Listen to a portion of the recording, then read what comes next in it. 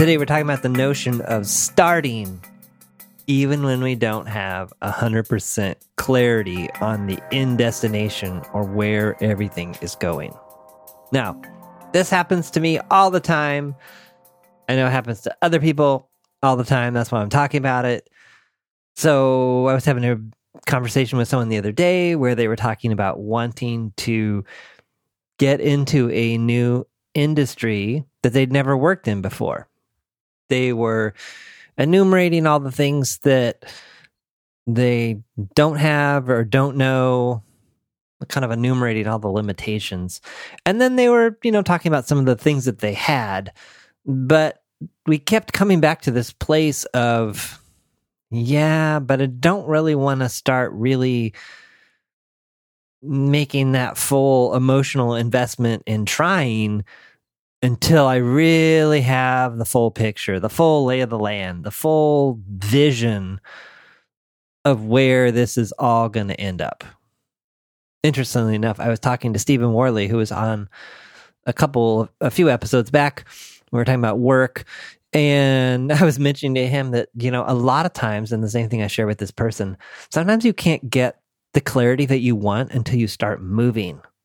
And it feels counterintuitive, and it doesn't make it easier to get started. Sometimes it makes it harder. But I've learned from my own life that 9 times out of 10, you just have to start moving, and then the clarity comes. Sometimes making this move requires an external force. Now, that force might be a coach, it might be a mentor. Sometimes my biggest successes are it's a person that's not me. So it's someone that's not me, that has a view into my life, that can kind of see what's going on, that can call this out or help me to just take that first step. Another potential trap here, and this may sound strange coming from a project manager, is that deep planning, like super, super detailed plans, can also be a huge trap here. Procrastination technique as well. So I have a huge disdain for overly detailed plans because in my experience, this happens in life just about every day. No matter how reasonable or how well I think I know how something is going to go, I'm usually not 100% correct. So if you're familiar with the PMP, PMI, was a Project Management Institute, and their whole detailed planning structure or maybe you've heard of work breakdown structures. I've never created one in my entire life. I've never managed a project with a Gantt chart. I just don't find those detailed, super detailed plans one, they take a ton of time to create. Then you go to execute them, and within the first, say you've created this amazingly detailed plan for the next 6 months, and it's 100 different things. My experience is that by the second or third day, or the third or fourth step, the whole plan needs a replan. The whole plan is, you've found cracks in it. There's problems with it. You've got to keep reworking the plan. And if that super detailed plan isn't really needed as much as you think it is to get to your destination, then why create it? And so that's often been my approach to managing projects. We know the end destination. We know what we have to do. We know that these are kind of the major milestones. We know we need to hit those major milestones, and whatever your deliverables are within those milestones, you're the subject matter expert for them. If you're in the testing team, you tell me what you think the best viable date is for you to complete your testing, and then you test however you think you need to. If you're writing code or fixing bugs, same thing. So just keep that in mind, that there's often this illusion that if I create this totally bulletproof, super, super detailed plan, then I'll know where I'm going and what I need to do, and then I just need to execute that plan. Funny thing is, if you haven't done it before, chances are you're going to create a super detailed plan that doesn't reflect the reality of what you need to do anyway. So maybe you're trying to get clarity on the bigger picture, or there's something more you want in your life. In the case of this person I was talking to, they wanted to change industries and go into a completely different line of work than they had worked in the past. Maybe you're not even sure what that is. Some things I'd be on the lookout for here are awareness, just a general everyday awareness. What am I interested in? What are the things that I naturally gravitate towards? Are there certain reoccurring themes? Are there certain types of events?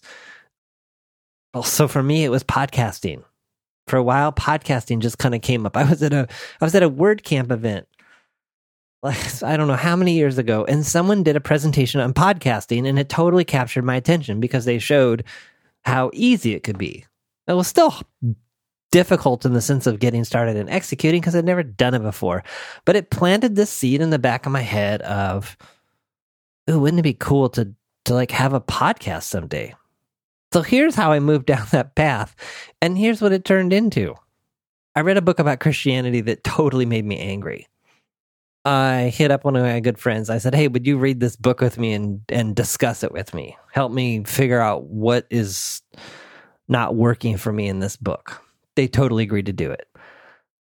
Again, inkling of a podcast, something in the back of my head. So I said to this friend, hey, how about if we record our conversations and maybe someday we'll turn this into a podcast?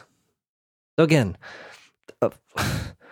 I never had like this clear vision of like, this is the podcast, this is what it'll be. It was just following that inkling. So we started recording them. We started recording our conversations.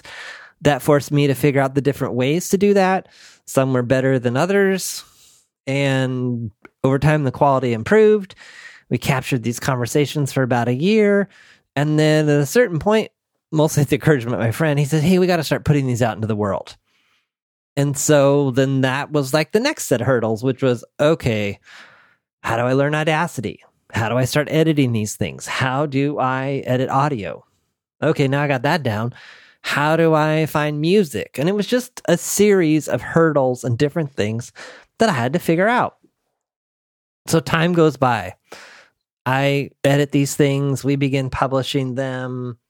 People start listening. We get some feedback. We keep iterating. And then I was like, this is really cool. This is really a really cool process. And I saw a marketing meetup locally about podcasting. So I went to it. And I learned some interesting things there. Again, following those inklings. And meanwhile at work, I'm managing projects at that time. I'm managing projects. Has nothing to do with podcasting, but it's something interesting. And this just continues to capture my attention. So I go to this meetup on podcasting and I start following the people that were on this panel. And I start looking at their followers to see who they're following. And one thing leads to another, and I find out about an event called Podcast Movement that is in its very first year and is being run as a Kickstarter project. And the first conference is going to be somewhere in Texas. It was Dallas. I want to say it was in Dallas. So I buy a ticket. I think it was like $80 or $100. I was like, well, who knows if I'll go? Maybe I'll use frequent flyer miles. Maybe I won't go, but it seems like a good cause. What's $100? So I go to the conference. I meet a few interesting people there. Other people that are interested in podcasting. Because podcasting is sort of on the rise. And in the course of meeting people at that conference, kind of as I've mentioned on some other episodes, maybe the one about networking, I get to talking to someone about wanting to help people get unstuck. This is like 4 or 5 years ago. And they say to me, oh, there's a podcast about that. And I said, really? I said, yeah. They said, yeah, it's called Unstuckable. And so I looked up that podcast, and what do you know? It was done by this guy named Stephen Worley and another guy that I can't remember his name. And they encouraged people to write in and say hi and all that. So I did. And they both wrote back to me, and I couldn't believe it. Wow. These people have a podcast. They're interacting with me. More time goes by. I'm editing more and more of these podcast with my friend where we discussed Christianity. And now I'm probably up to 80 or 90 episodes or so. And connected to this podcasting conference, I hear about this guy named Mike Vardy. I hear him introduced, or I hear him on a podcast with someone else discussing productivity. And then I find out that he has a podcast. So I start listening to his podcast. And I notice that the quality it's not so great. Sometimes the music is not at the right volume, or the audio levels between him and the guests are not the same. And I think, gosh, I figured out how to do all that stuff. Maybe I could make this maybe I could make money. Maybe this could be a business. I don't know. Maybe I could get the inside track with this guy. So I signed up. He was offering a special for coaching. I did some coaching with him, and I offered to produce his podcast. And I totally was thinking it was just a volunteer thing. And he insisted on paying me something. It wasn't very much, but it was like, well, sure, why not? One thing leads to another there. Now I'm producing that podcast, and in addition to the other one.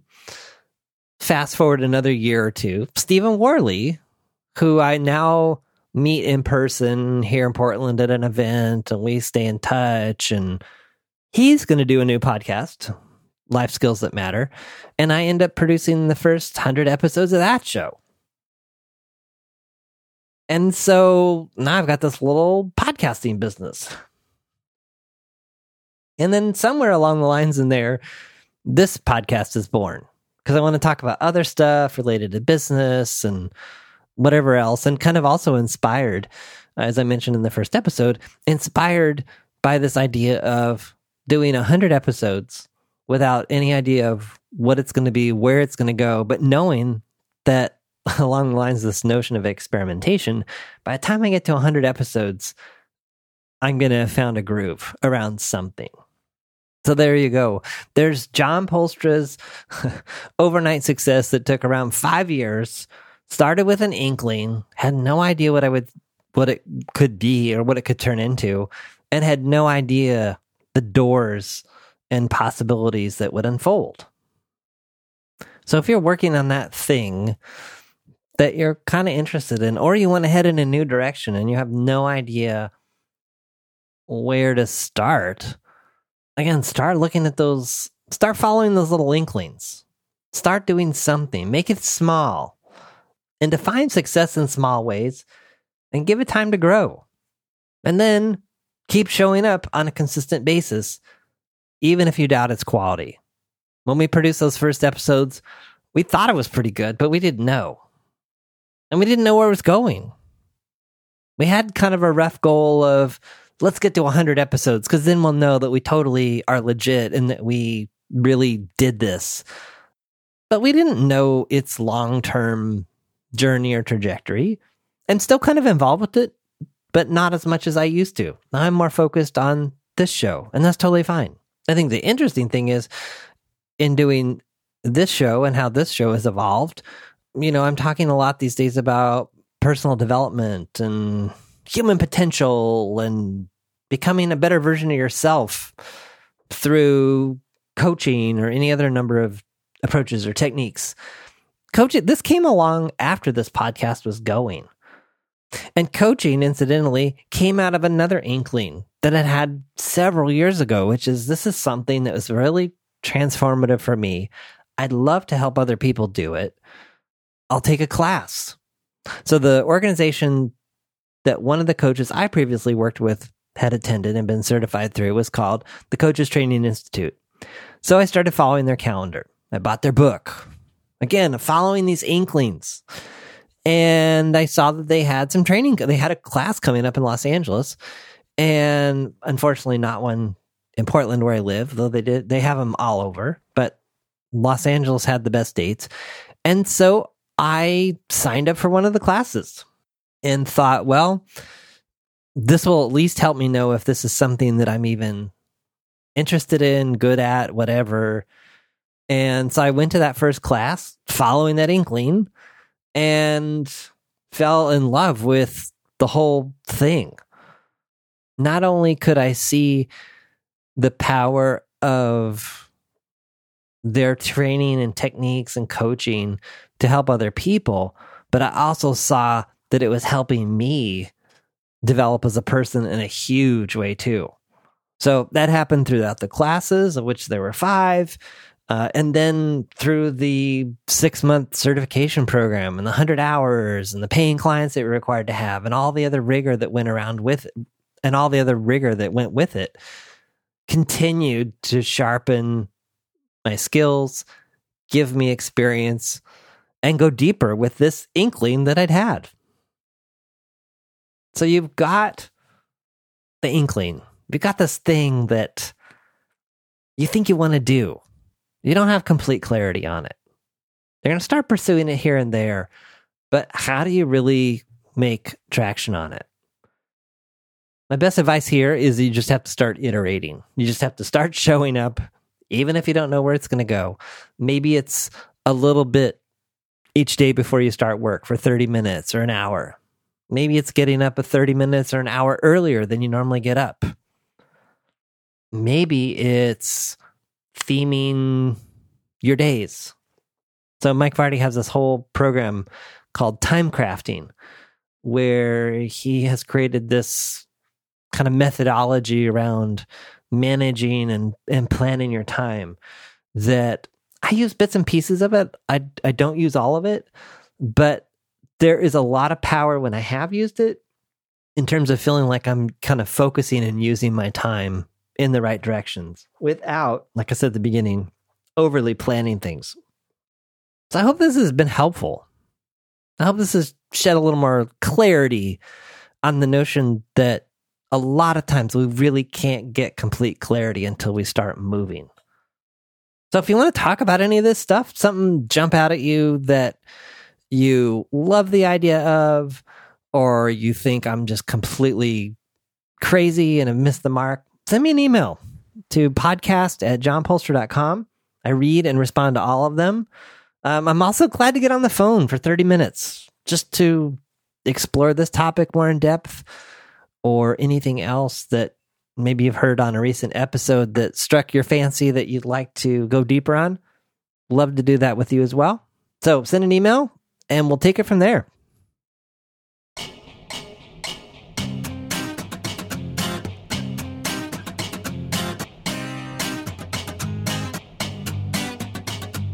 Thanks for listening to The John Polster Show. Notes, links, and all that other good stuff for this episode are at johnpolster.com/podcast. If you have questions or ideas around the podcast, send those to podcast@johnpolster.com.